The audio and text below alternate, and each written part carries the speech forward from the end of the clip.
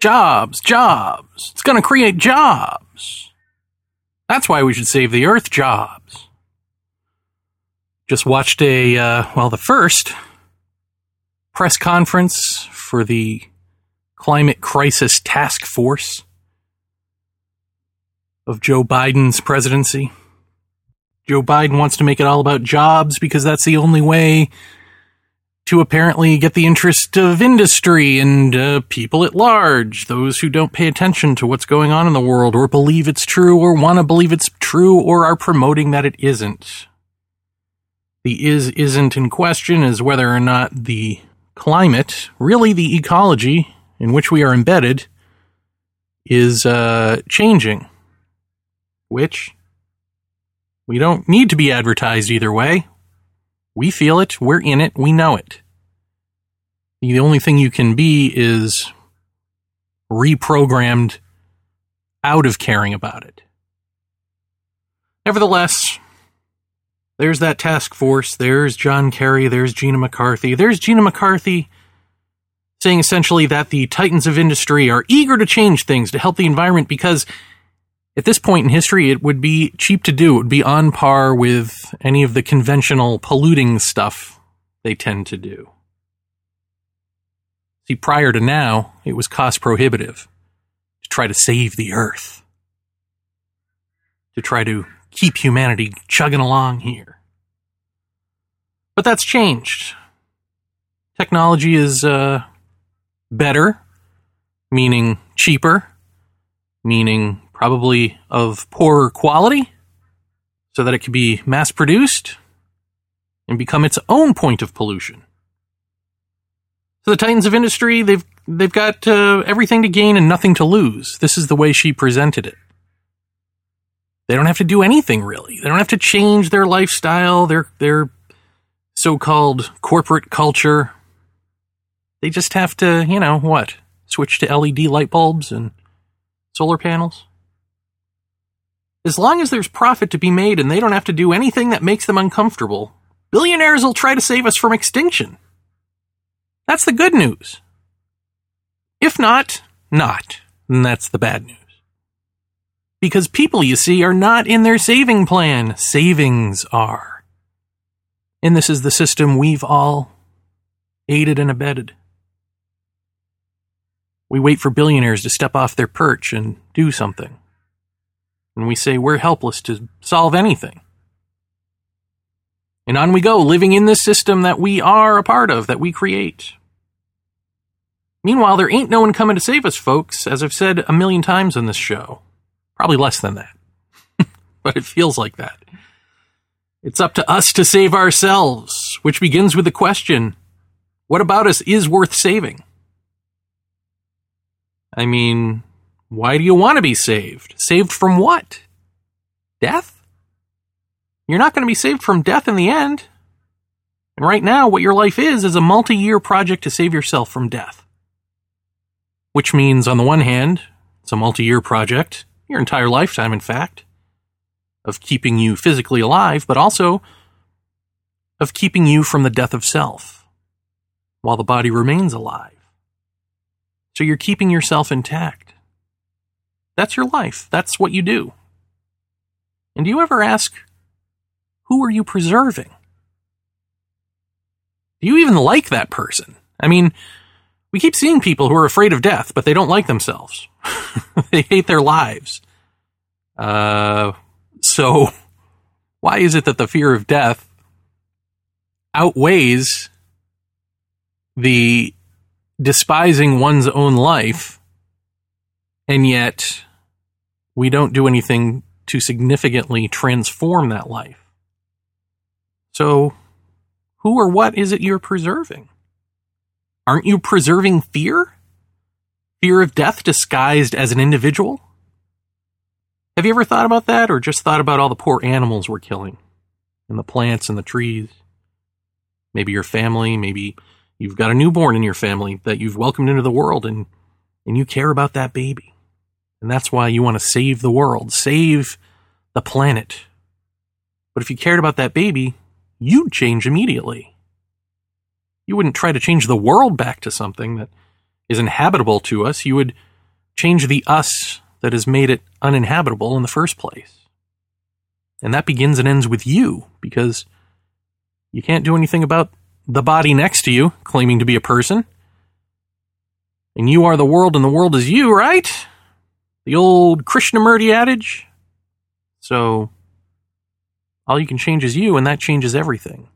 Except you can't change you.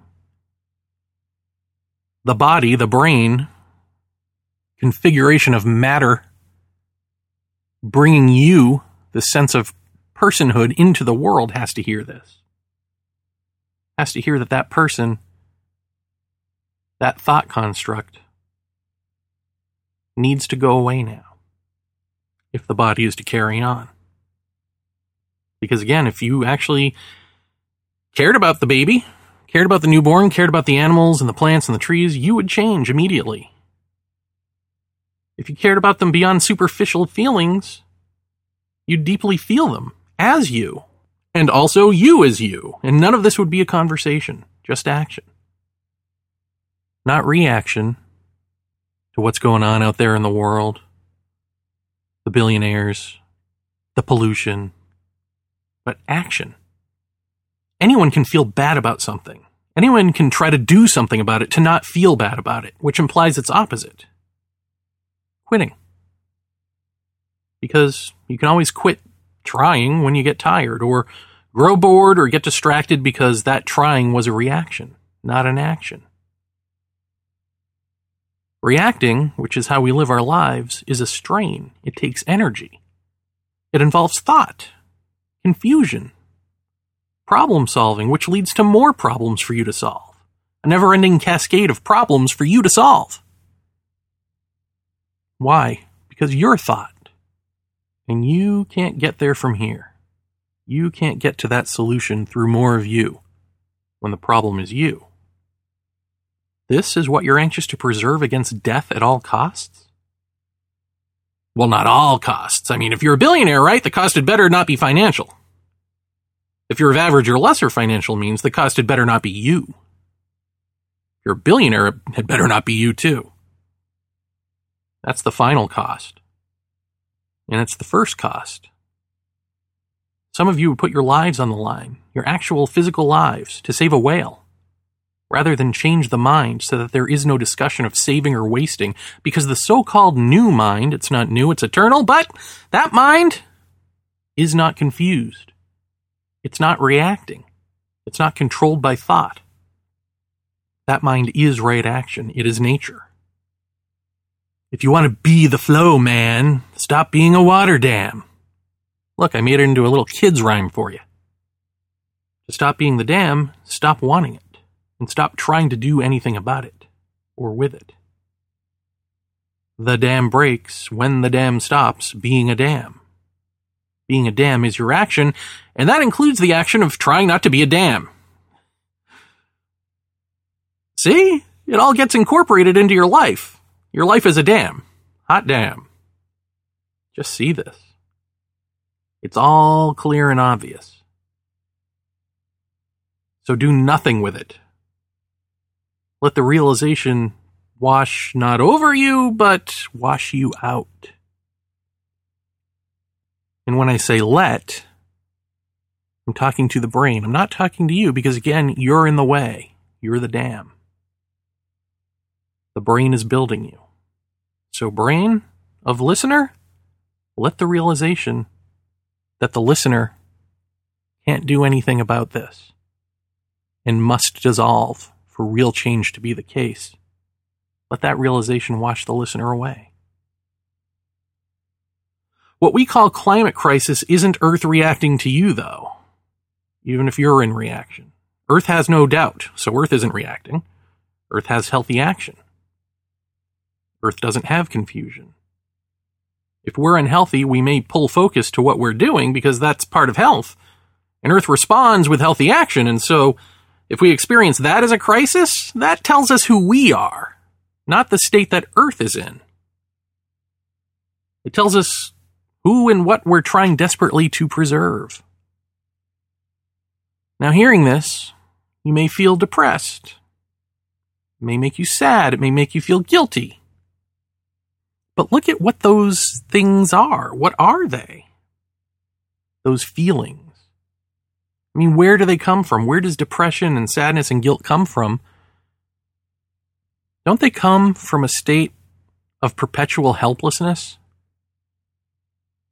As if feeling those feelings is enough, or feeling those feelings is all you can do, so you just feel them, or you try to block them out. So how you feel becomes the thing that you're preserving once again. That's perpetual. How you are, who you are, is what you're constantly preserving. So if you are in denial, of course, of what you're doing to the world, as you are currently, when you hear it reflected, it is offensive.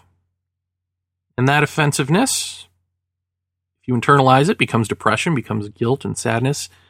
And if you reject it, you become hostile toward me.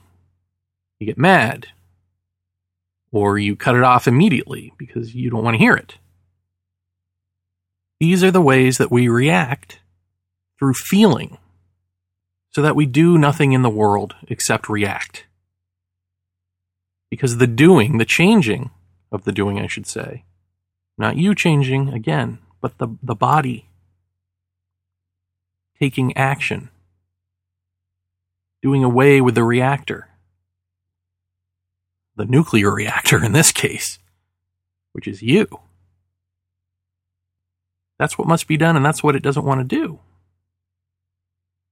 The you who is that sadness and that guilt and that anger, the you who strives to live, the you who seeks higher ground through spirituality, and probably physically at some point when, the seas rise. That you is the climate crisis. What can be done about you? I think it bears repeating because I don't think you've thought about it this way before. But when you see these images on TV of famine and poverty and rising tides and people's homes getting washed away, polar bears trapped on a floating piece of ice, a chunk of ice that used to be its home, when ice was not going extinct like the polar bear. When you see the inside of factory farming and all the gross, disgusting things that people have to do to slaughter animals in a factory so that fat people can get fat food at fast food restaurants, to clog themselves up and kill themselves because that's what freedom has become. The freedom to poison yourself and your children. And call that freeing? Call that love? Call that human nature? When we see all of this, when we see all of this through a television set, or hear it through the radio, or see it in print, what we're seeing is us once removed. The product, if you will, of our reactions in the world through systems we've built or endorsed or just sat through. We see all of that as us, once removed. So we don't have to internalize it except to feel something about it outwardly, to emote at it. Feel that sadness or whatever it is, whatever it is we feel. Of course, some of us do internalize it and then we don't know what to do. And maybe we turn to drugs. Maybe we turn to video games. Maybe we turn to that fast food.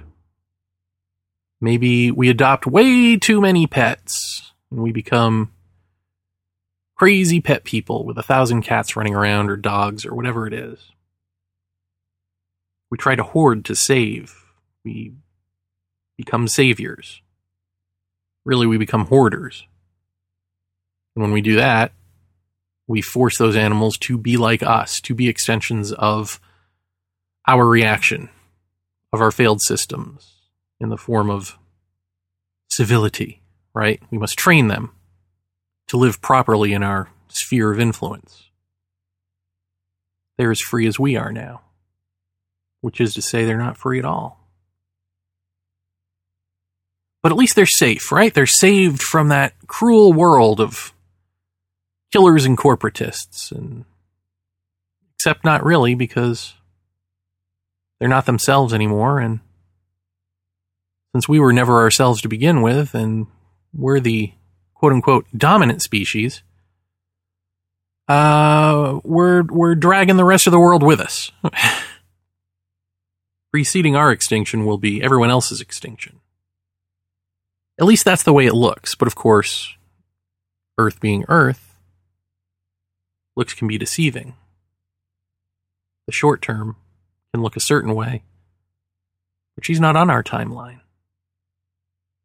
The long term is, if we, who are the ones gobbling up the world, refuse to stop, refuse to transform into beings who do not gobble up the world, but live in balance with and as the world, then Earth restores balance. And of course, a lot of those species we've already destroyed. They've already gone extinct at our hands. Through logging and through fur trades and ivory trades and whatever trades. Through building houses where their homes were. Animals and trees and plants. Because we're free, right? We're free to do that.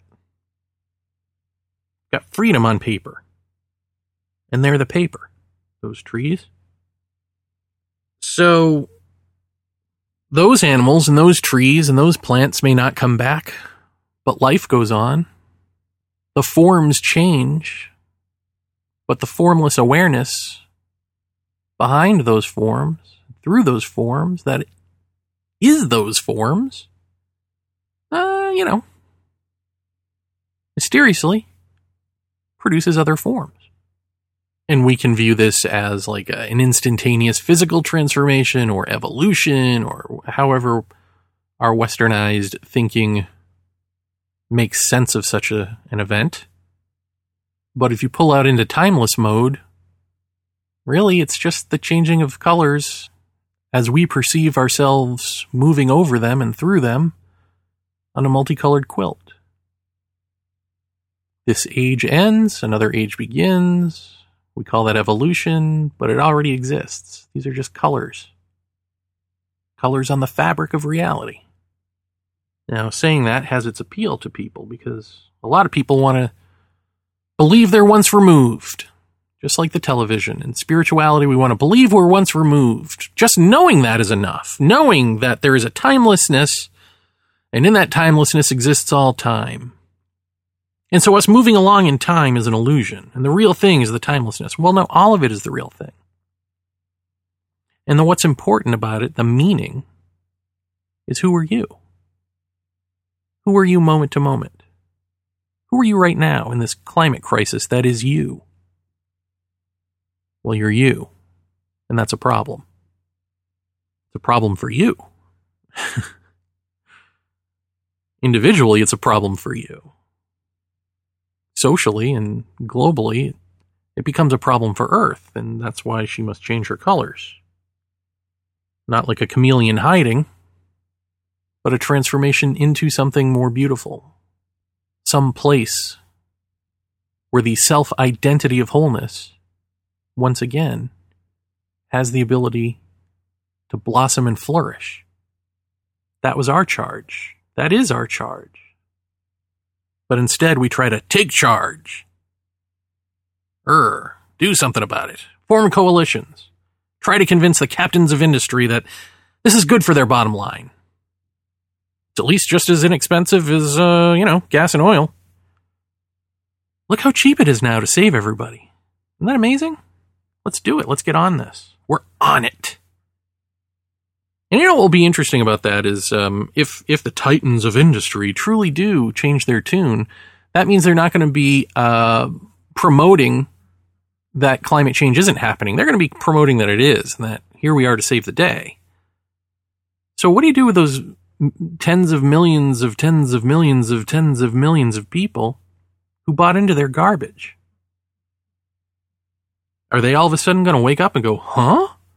Were we lied to all these years? Is climate change really happening? Probably not, because they're just going to move on to the next thing. Because again, climate change, climate crisis, was never the issue for them. That wasn't the thing they were in denial of. That's just a symptom. The thing they're in denial of is the necessity of waking up in the first place.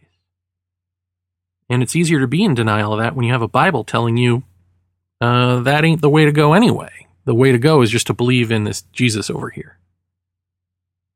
This dead earth, these hollow grounds, they're yours to stomp on. Animals are yours for the crushing. Women are yours for the enslaving. Don't even get me started on black and brown people.